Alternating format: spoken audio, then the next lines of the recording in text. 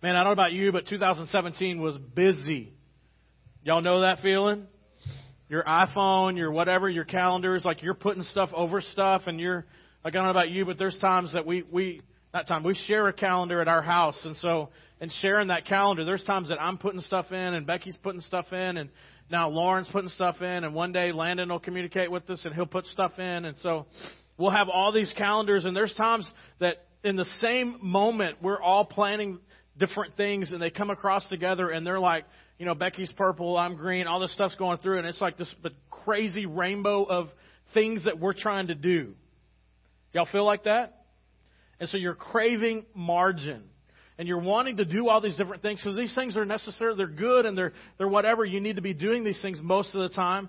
But this morning, this week's coming ahead, I want us to think about what does it look like for us, maybe as followers of Jesus, to pursue some margin in our life to make room for what really matters.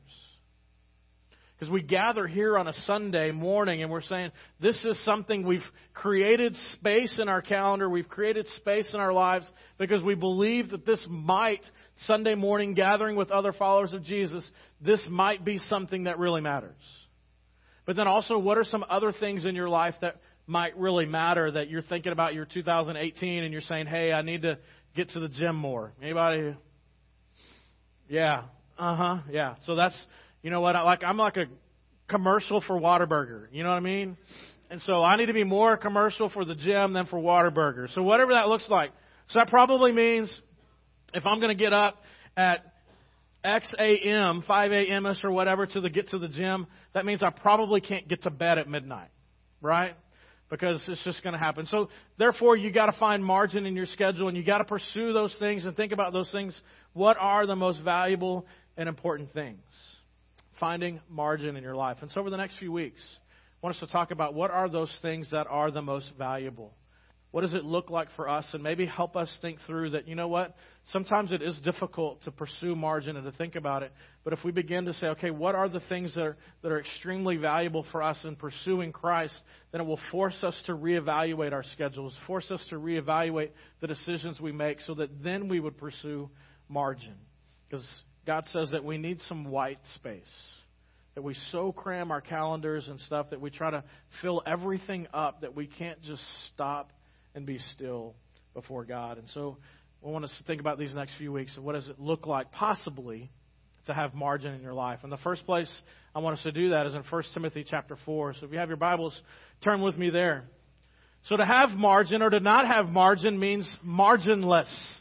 So without margin, right? Okay, so that's kind of, this is my idea of what it means to be without margin. It's like showing up to the doctor's office 30 minutes late because you were 20 minutes late getting to the bank, because you were 10 minutes late getting the kids to school, because you were late getting out of the house by about 5 minutes because you were explaining things to your kids at a higher pitched voice than maybe normal to help them, to inspire them, to motivate them. And then you realize as you start the car that you don't have gas in your car. And so you get to the gas station just at about the time that you're supposed to have your kids at school, only to realize you don't have your wallet because your kid took it out the night before and they were looking for lunch money. And so we have all this different stuff. And so that to me is what it looks like to live marginless. Anybody have those moments?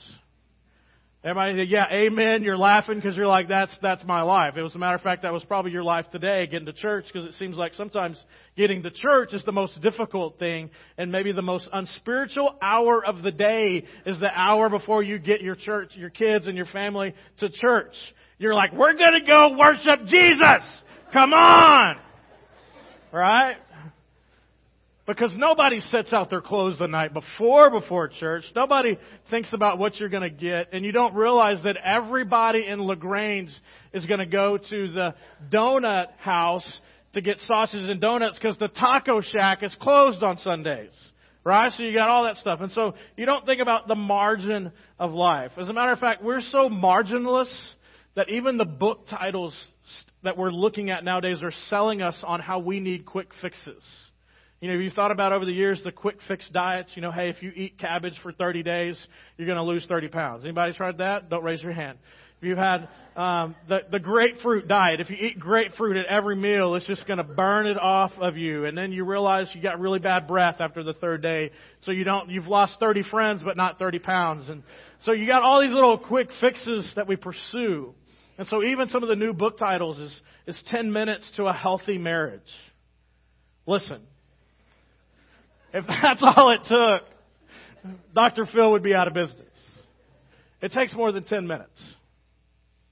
Okay, maybe not. Maybe yours is great and awesome and you don't need that. So 10 minutes to a healthier marriage, 15 minutes to happiness.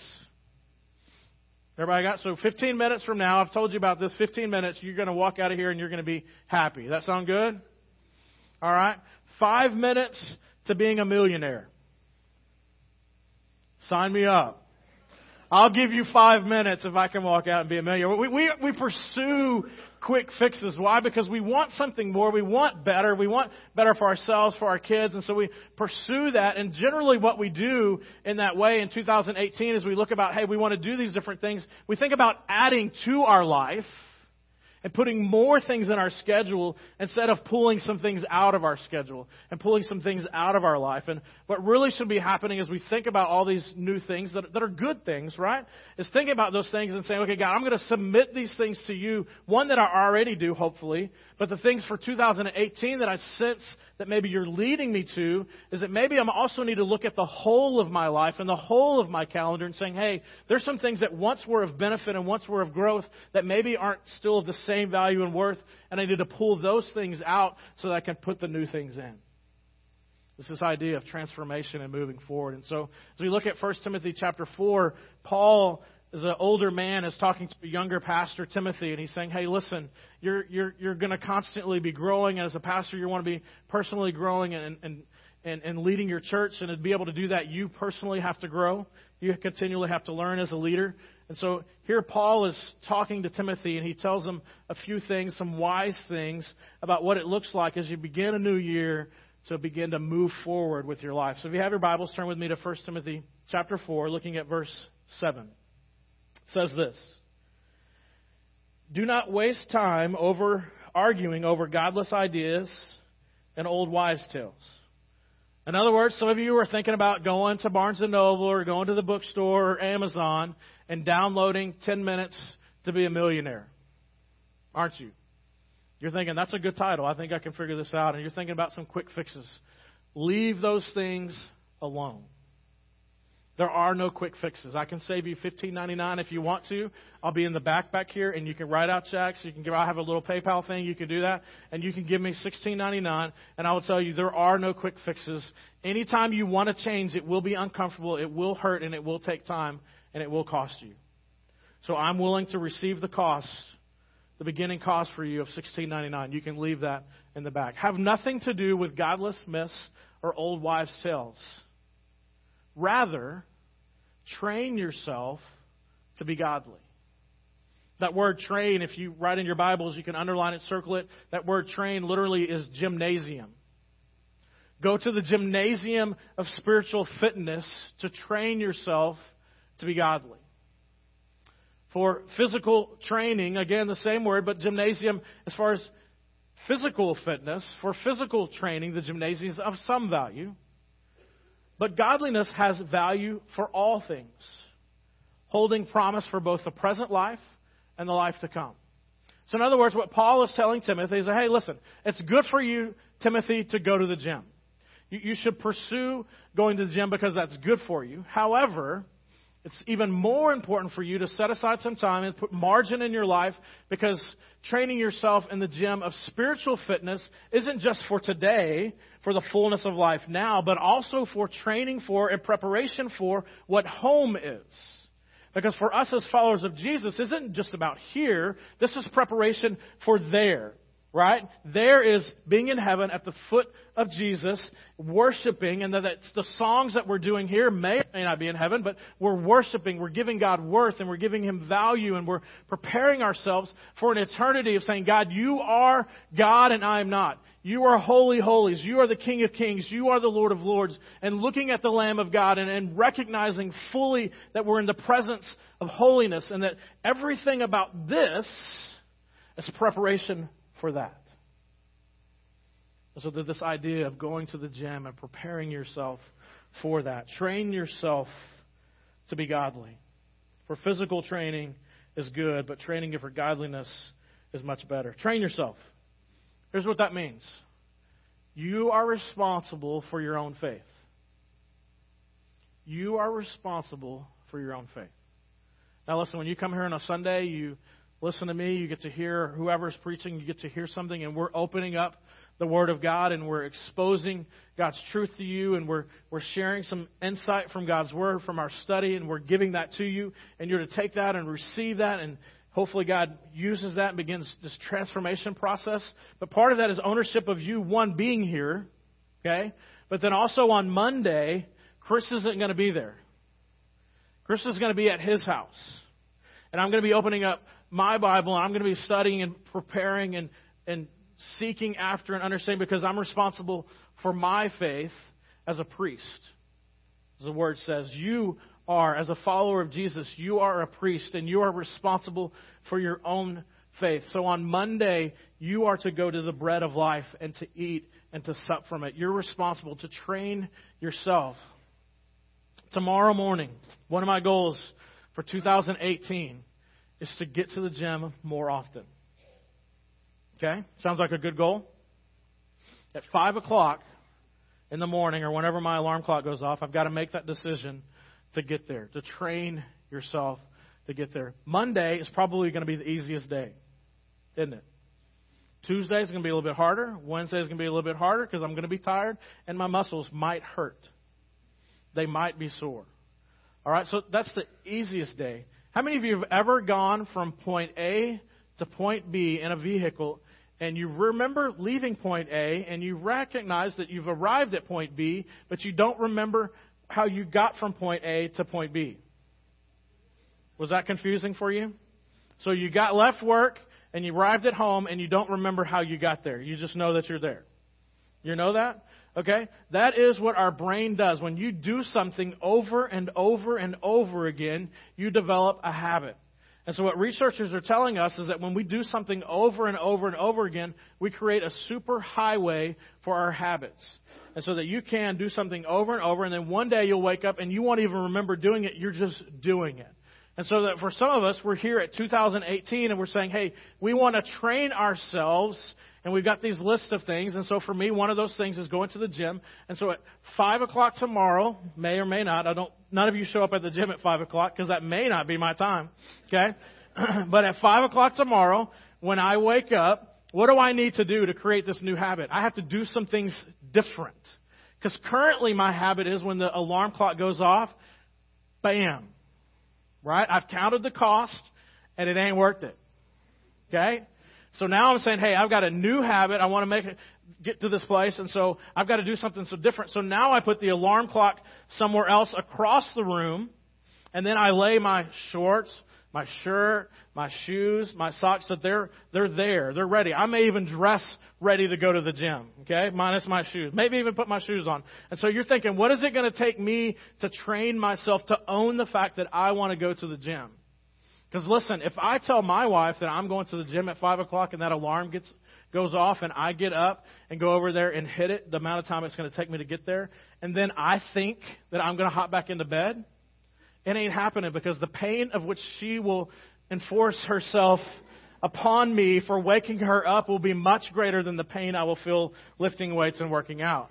So, okay, so I mean, you're counting the cost of this, training yourself and owning it. Train yourself. Why?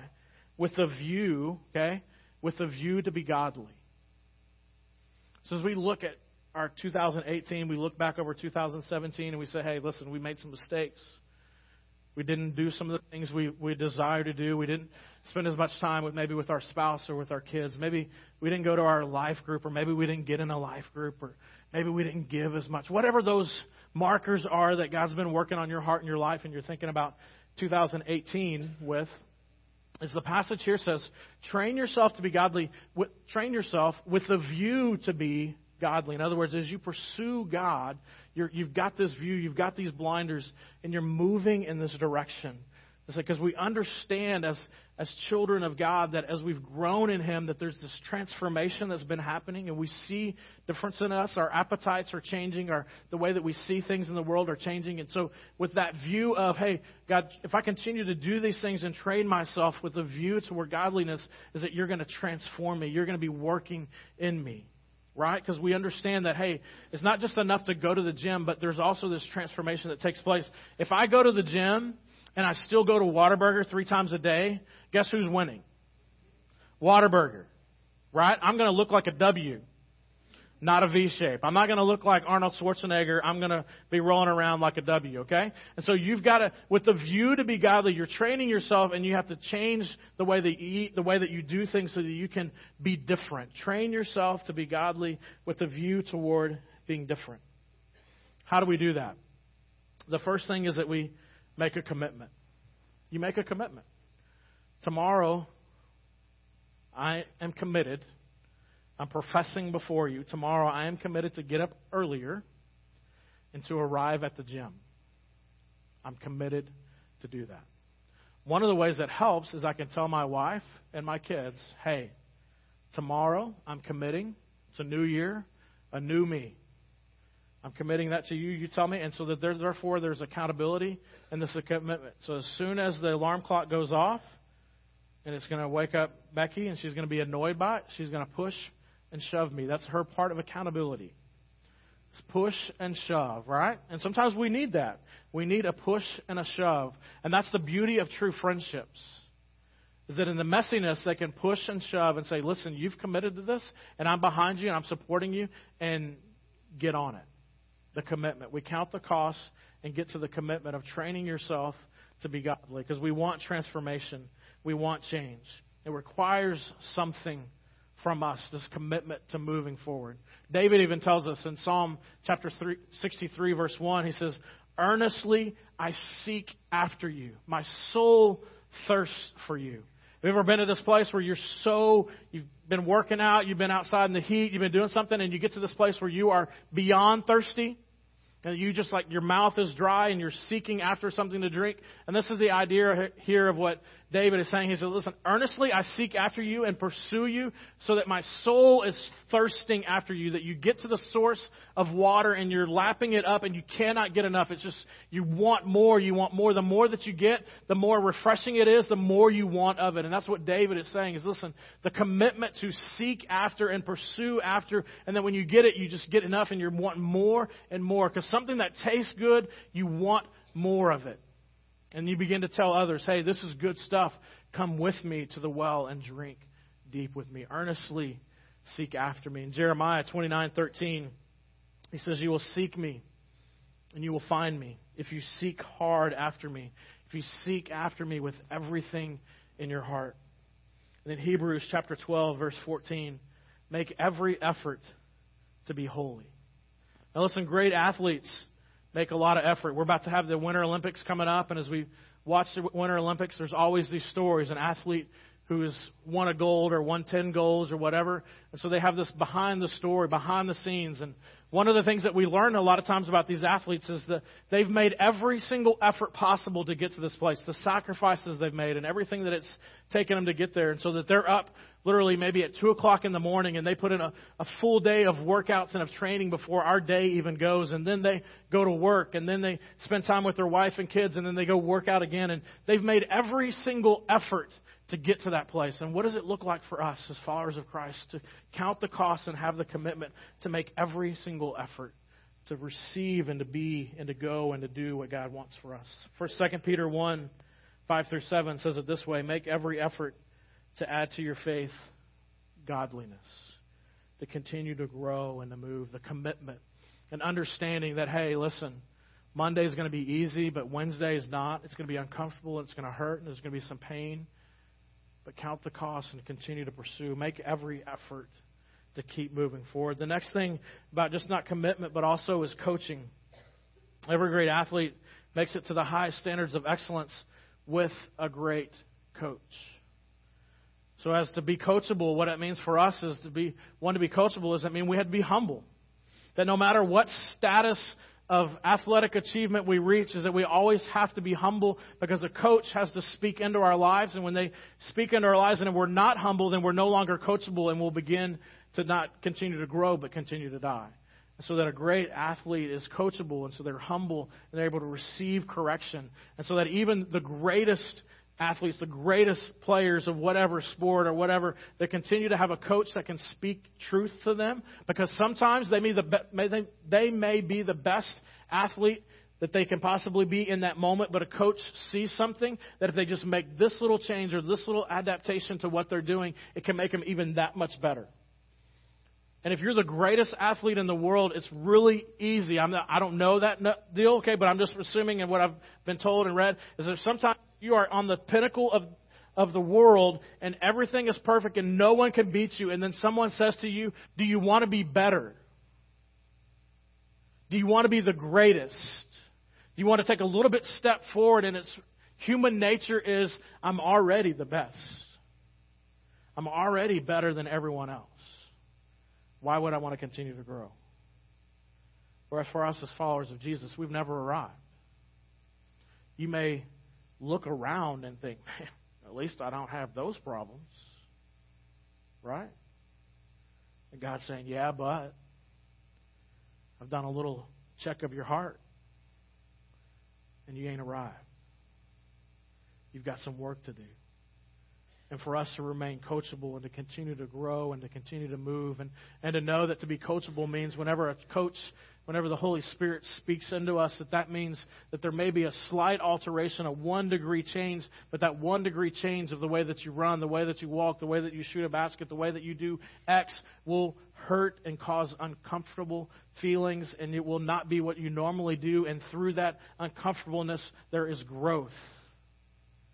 And for us to count the cost and the commitment and to be coachable, Paul says it to this like this in Timothy, 2 Timothy 3:16. All Scripture is God-breathed and useful for teaching, correcting, rebuking, and training in righteousness. In other words, for us to remain coachable means that we continue to come to the Word of God in every single moment, say, God, teach me. What is the new things that you have for me? What are the new things that maybe I've read this passage before and I've never have seen it this way again? God, continue, allow me to be humble, allow me to continue to grow. Coach me, speak deep to me, teach me. And in those moments, God, there's going to be times where you need to rebuke me and you need to correct me. And listen, there are those things. Have you ever had that moment wherever you've had to discipline your child and the thing that you're saying is what your parent said to you and you didn't understand it? Is that it hurts me more as your parent to discipline you in this moment than I think that it hurts you. And I know the same has to be true for the Father, is that those moments where He's correcting and disciplining us and doing what is necessary to rebuke and to correct, it hurts Him maybe even more than it does us, but He knows that those moments of uncomfortableness are life-giving. And He knows that He may have to do it several times because He wants to train us in the ways of rightness and of righteousness. Because He's more concerned not about today, but He's more concerned about tomorrow and our future. Because it's not just about life here, but it's about life eternal. The correction, the rebuking, the teaching, the training in rightness, the commitment and the coaching, what it takes, but it also takes practice day after day after day after day.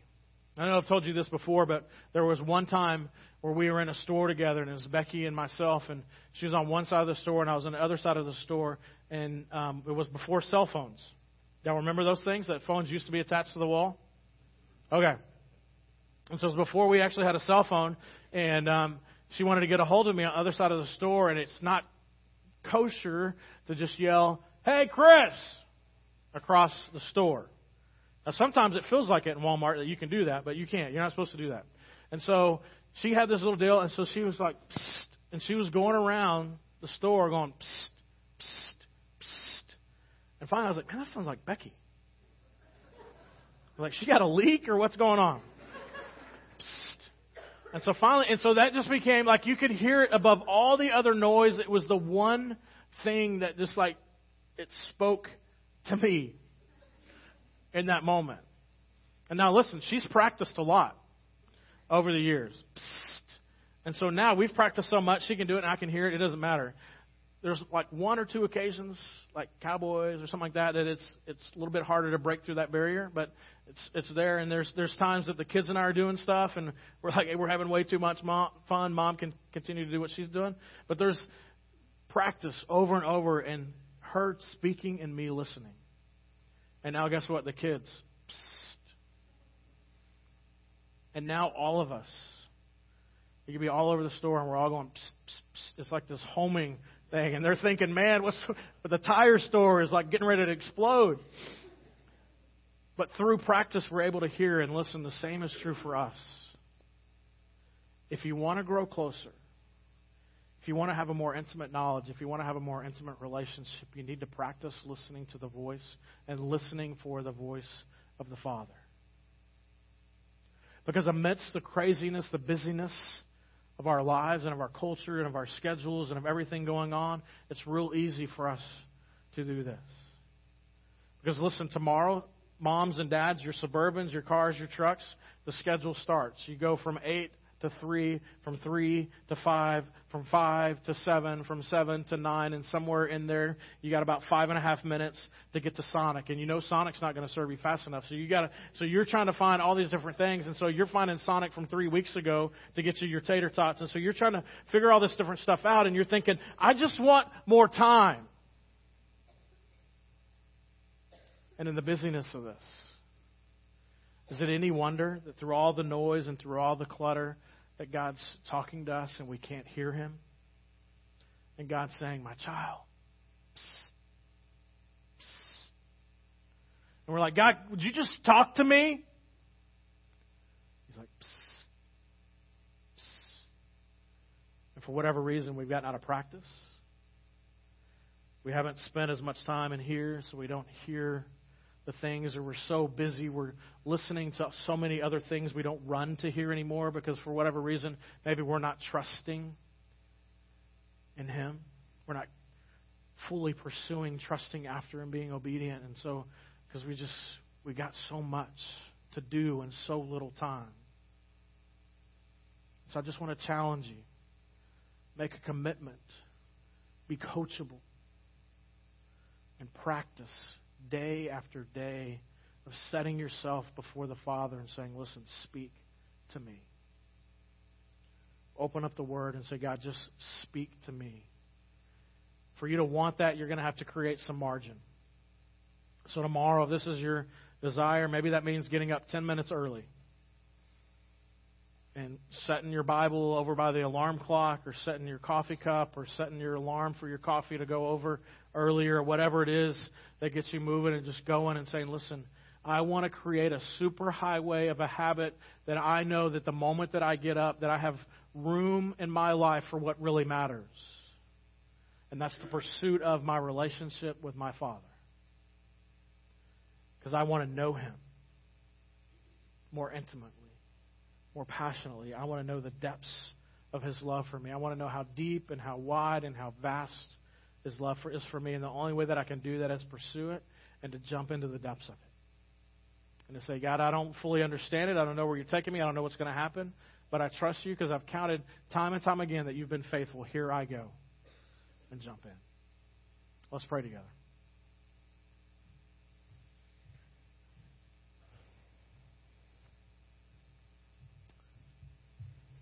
Hey, Father, we all have busy, crazy lives. And I know I've even retired people have said it picks up. I can't even imagine.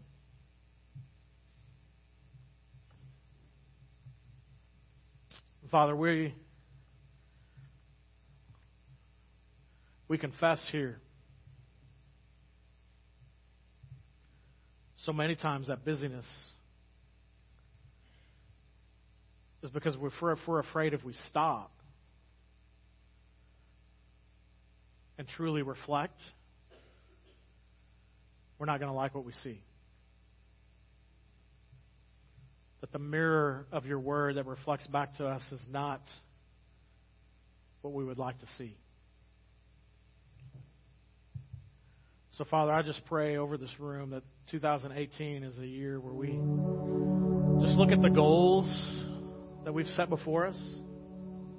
And Father, if we haven't submitted those goals and resolutions and plans to you, that maybe today's that day. Father, we just bring them to the altar. We just, in our place where we're at, we just get on our face and our knees before you and say, God, I have plans for 2018. But let me step back and say, what are your plans?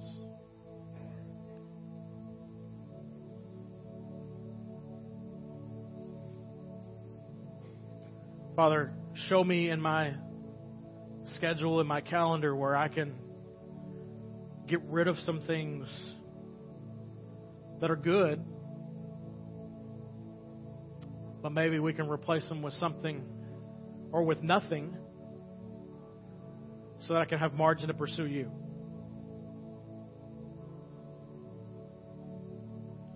For Father, I know that the hearts and desires, I believe the hearts and desires of those that are here today and that are followers of you are to know you and to grow closer to you.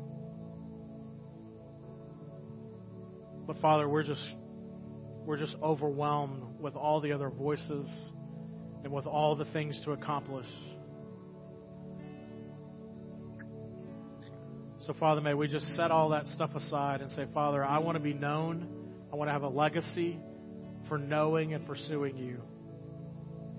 And that I leave a wake behind me of influence of saying, this is a man, this is a woman after God's own heart. And that they pursued God with an abandonment that all the other people in the world were looking at them and saying, they know Jesus. It's in your Son's name that we pray. Amen.